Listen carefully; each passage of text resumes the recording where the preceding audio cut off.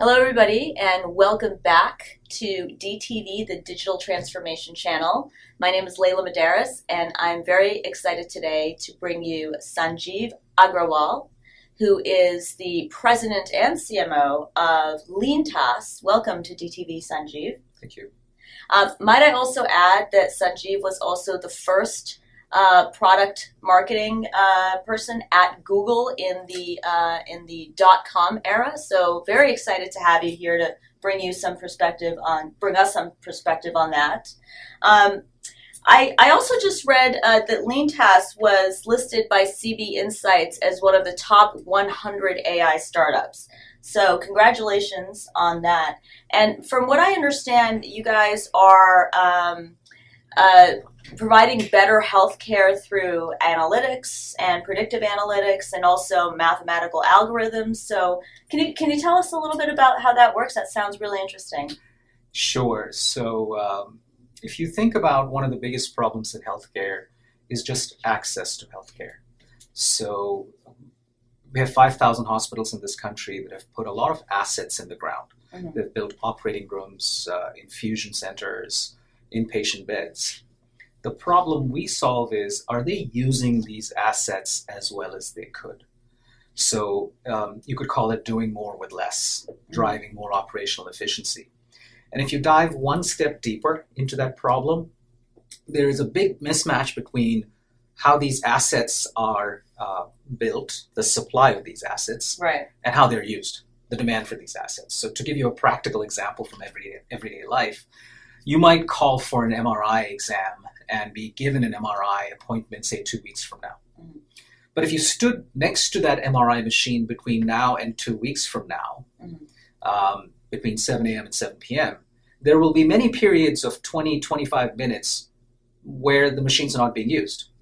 And when you show up for the MRI appointment, it's not going to take more than 20 or 25 minutes. Or you might even have to wait when you show up, despite not having gotten the appointment for 2 weeks. So you got to think about that for a second, right? Why is it that I can't get use of an asset for so long? When I show up, I have to wait, and yet half the time the asset's empty. So the problem we're solving is making each asset more efficient. How do you see more patients in infusion chairs faster, give them chemotherapy treatment faster, for example? They wait less each time they show up, and more of them are fit in those infusion chairs every day. Right. Similarly, how do you get more surgeries done in the same number of operating rooms you have by allocating capacity more specifically and better on a daily basis? Mm-hmm. That's and time is money, and these assets also, if they're sitting there stagnant, I'm assuming that is costing the medical facility a lot of money. Absolutely, and this isn't cost that they see in their operating budget, but it's sort of like Southwest Airlines buys 10 planes, and then if half of them are empty, mm-hmm. or half of them are flying half empty, mm-hmm. both of them are bad situations. And if you think about what airlines have had to do, airports have had to do to improve throughput, a lot of it is based on doing a few things that healthcare still doesn't do. Right. Things like appointments are booked like tennis court reservations when you show up to see a doctor. Well, what's the difference between a tennis court and a clinic appointment? Mm-hmm. If I have an 8 to 9 tennis court at a club and you have a 9 to 10, at 9 o'clock you can show up and kick me out because you have the 9 to 10 reservation. Right. The problem is a healthcare appointment is a series of small steps, each of which has some variation to it. It's called stochasticity. Mm. Now, it's not like a tennis court reservation because if you show up at 9 o'clock and I'm still occupying that room, you can't kick me out. Mm-hmm. And now if you have 70 patients showing up on a given day, right, and each of them has a little variability in how long it takes for the nurse to do my vitals, to get me seated in the room, how long it takes the doctor to show up, or the doctor is delayed with one patient. All of these things lend themselves to a brutal day. Yeah, and it's not going to get any better, as you have something on your website that says 20% of Americans are going to be over the age of 65 by 2030. So, in fact, are we going to be ready for this? So look, it's not as if we don't have enough assets on the ground. If you think about 5,000 hospitals, each having spent, say, $200 million in building this infrastructure, right, that's $1 trillion of capital that's been put in the ground, mm-hmm. right? Mm-hmm. But the turns on these assets is very low compared to any other industry out there. So 20% of Americans will be over the age of 65 by 2030. Even if the population rises by 1% each year between now and, say, 2040, it will be a country with more than 400 million people. Okay, 1 out of 2 Americans has a chronic disease, back pain, cancer, something with arthritis, something like that. And the fourth stat is that the number of times someone sees a doctor or gets medical care is a U-shaped curve, meaning before the age of 10 and after the age of 60 is when most of us use medical care. Mm-hmm. So you take these 4 factors together, what you're essentially saying is that the demand for medical services is going to grow at 30, 40, 50% for the next several years. And the only way we're going to be ready is to be able to use our existing assets as well as we possibly can. Right. And so we're trying to get the level of sophistication in how we make demand-supply matching decisions to be much more like the airline industry or much more like other asset-intensive, highly variable industries. And going back to how you do this, the CB Insights Award recognized you for your use of AI. So how are you leveraging artificial intelligence or machine learning in this effort? The simplest way to think about at least the way we think about this is, if you use a lot of historical data to identify patterns that can tell you something about the future, mm-hmm. and that you can then use to make decisions that change the process. Mm-hmm. So people talk about digital transformation, and then you ask them, what is digital transformation? You see a dashboard. Well, that's sort of like saying the LA Rams lost the Super Bowl because the scoreboard wasn't good enough. And if we're going to practice harder, let's have a better scoreboard. You're not going to win by a better scoreboard. There is a lot of historical data that every infusion center has about how many patients showed up and got chemotherapy done every day of the week for the last 3 years. Right. Which doctors did what surgeries in the ORs? How many patients by disease type stayed in the inpatient beds for how long? Mm-hmm. Using this data to predict what's going to happen in the future and tailoring the way we use capacity in the future. Really what machine learning, AI, etc., is only so useful as far as what it does. Frankly, where healthcare is a combination of natural intelligence with significant math can result in tremendous amount of efficiency. So the machine learning we use is looking at historical patterns to predict future patterns, to unlock capacity in every part of a hospital. So they see more patients and treat more patients, whether it's an infusion chair or an operating room or an inpatient bed. Hopefully that made some sense. Yeah, absolutely. And I would assume also it would help with the decision of the institution in terms of how much they're going to buy in terms of equipment and this is a really big point. So let's just parse that. Healthcare historically, most institutions we work with have always thrown supply at the problem. Right. If I'm going to see more patients, let me get more nurses. More nurses, more equipment. Chairs, more equipment, right. Instead, before you buy a second robot, are you sure you've used your first robot well? Right. Before you buy your second MRI, are you sure you're using the first one well? And this is so another huge advantage. If you think about what this does, significant improvement in the patient experience, significant lowering of unit cost because now I can see more patients during the day. Much higher patient access. I can get access to care when I need it, which is by far the biggest problem in U.S. healthcare. Right. Fourth is much more revenue. Because now on the same day, if I used to treat 50 patients, I treat 60. In the same fixed cost, in the same variable cost of chairs and nurses and other infrastructure, I'm making more money as a hospital, right? And the 2 or 3 softer benefits are I can delay capital investment. I can now say, I used to think I can only treat 50 patients, but actually I can treat 60, which means until my demand goes up to 60 patients, I shouldn't have to build more. And if you're passionate about digital transformation and want to come on our show, please don't hesitate to contact us at dtv@infostretch.com. We would love to have you on.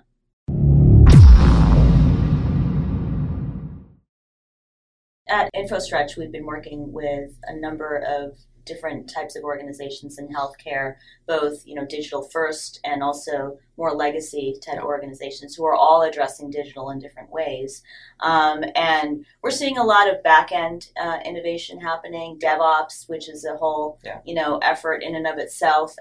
But ultimately, the intent and the business objective behind all of these projects is to improve patient care, which is what you're talking about. Yep. So there's a constant both on the back end, and I think what you guys are addressing is the front end, Yep.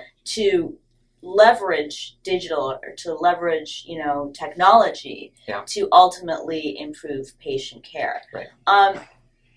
What is that? What are some of the barriers Yeah. in the healthcare industry, being a highly regulated industry? What Yeah. are some of the barriers that you guys are facing or that you see Yeah. being an issue to innovate and to be able to do that? Really, if you think about the true barriers to innovation, I think they're fourfold. Mm-hmm. One is that it's only recently that anything has been digitized. Up until 10 years ago, it was okay to be scheduled on a piece of paper. Now capturing the patient record in an EHR. The second is the mindset. Mm-hmm. So just because I have an EHR, having an EHR is sort of like saying, in the tech world, it's like saying, okay, we have an IBM mainframe and we've got some tools from Microsoft. There's so much innovation happening on top of this, Right. that the ability for healthcare institutions to look forward and say, yeah, I got an EHR, but that's sort of like the bottom layer of a cake. There's so many other layers I have to invest in. And no, my EHR is not going to do everything that there is to do, because it's a great database, but that's what it is. It's a database of patient records. Mm-hmm. All the magic that's stored in the timestamps I have, in the patient information I have, needs to surface itself into fundamentally changing core processes, like scheduling, right? And so when we think about barriers to innovation, one is, are we gathering good data in our EHRs? Mm-hmm. Even if we're not, we can clean that up. Mm-hmm. Second, do we just assume our EHR is going to do everything? Mm-hmm. It's not. The third biggest barrier that I see is the decision-making process in most healthcare institutions is not quick. Mm-hmm. So you have to have 100 people can say no to innovation. All 100 have to say yes. And sometimes finding a champion who is forward-thinking enough and who will fight that battle is not easy. And the last one I say is that the role of information technology, of AI, Mm-hmm. of the governance structure around what does it mean? Mm-hmm. And some of it has to do with how historically IT has evolved in healthcare institutions. And the mandate has always been keep security up top. Always make sure everything is done internally by the EHR, and that's all we'll allow. So until that mindset changes, it'll always be a little bit of a struggle, I would And I think some of this touched upon what we're observing is disparate technologies being able to work together. Yeah. is one area that's been a challenge, but also disparate groups, different divisions within the institution being able to effectively work together seamlessly to adopt some of these new processes as well as the new technology. I'll give you an example of each. You're absolutely right. EHRs are supposed to be open systems. Mm-hmm. They're supposed to provide interoperability. Mm-hmm. And they're getting there. Mm-hmm. But even without them being interoperable fully, you can still extract data from them and do a lot of what we do. Mm-hmm. Right? So we don't need them to be fully open. We don't need them to be Google. They can be Apple. Right. That's more of a closed garden. So the technologies that now exist, whether it's extracting data simply through a SFTP pull, a data extract, or HL7 or FHIR, are all moving in the right direction. So that barrier will keep getting lower. The second barrier, though, is, for example, to give you an example that I think everyone can relate to, budgeting is done in silos, but patient care is not done in silos. Right. A patient navigates through the front of a hospital to the back of a hospital, right? They see their clinician, then they go into the OR, they get labs done, et cetera, et cetera. And if you look at how departmental budgeting is done, if you are trying to innovate across departments, you've got to get multiple departments to say, this makes sense for us to do as an institution, Mm-hmm. and let's find budget for it. Mm-hmm. So absolutely, both of them are very real barriers. Right, absolutely. And having been in technology in the big .com heyday, and seeing another sort of technology revolution with digital, I guess the first part of my question is, what's different now than what, and it's not pertaining to healthcare, it's just in general.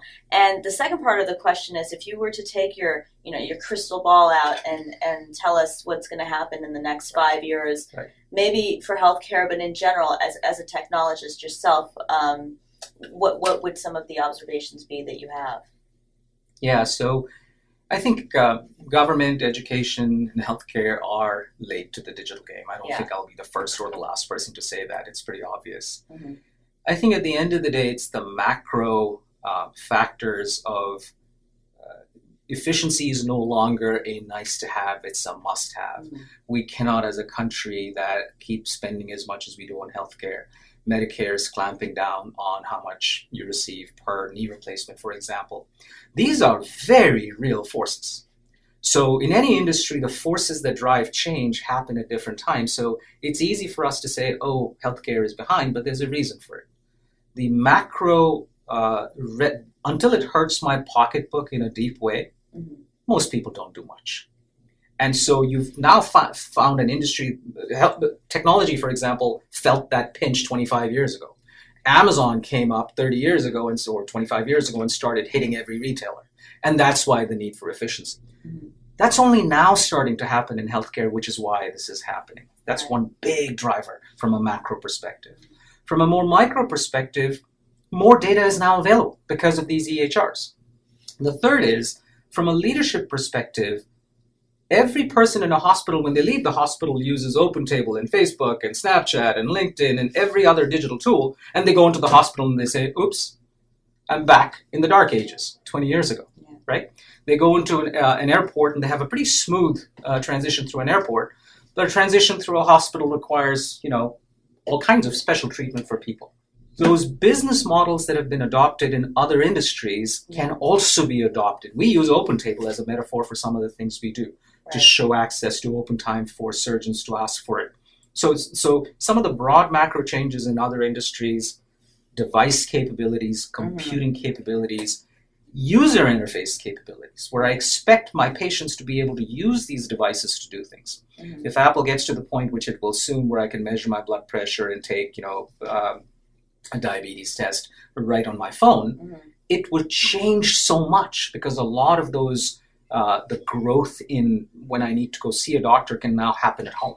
But you don't think that's going to compromise the quality of care that you're going to get because they're only looking at your data, but they're not seeing you and they're not seeing you in person? And so I'm a big believer that in the end, markets tend to shift towards a supply-demand balance of the highest quality at whatever price point is affordable. Right. So for some people, it's okay that I'm not being holistically looked at inside out. Right.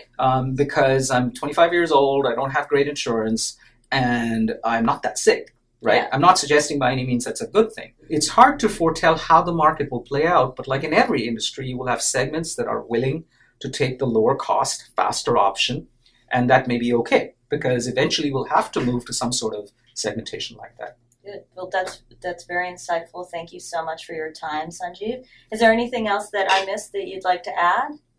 No, I will just say that I'm very fortunate to work in an industry that has mission, meaning, and money. Yeah. Frankly, by shaving off if you look at Amazon and what it's done, I'm a big believer that Amazon has single-handedly kept U.S. inflation in check, probably to the extent of 1 percentage point. A lot of that's happened because of the intense competition for the same set of goods and the pricing that results as a result of that.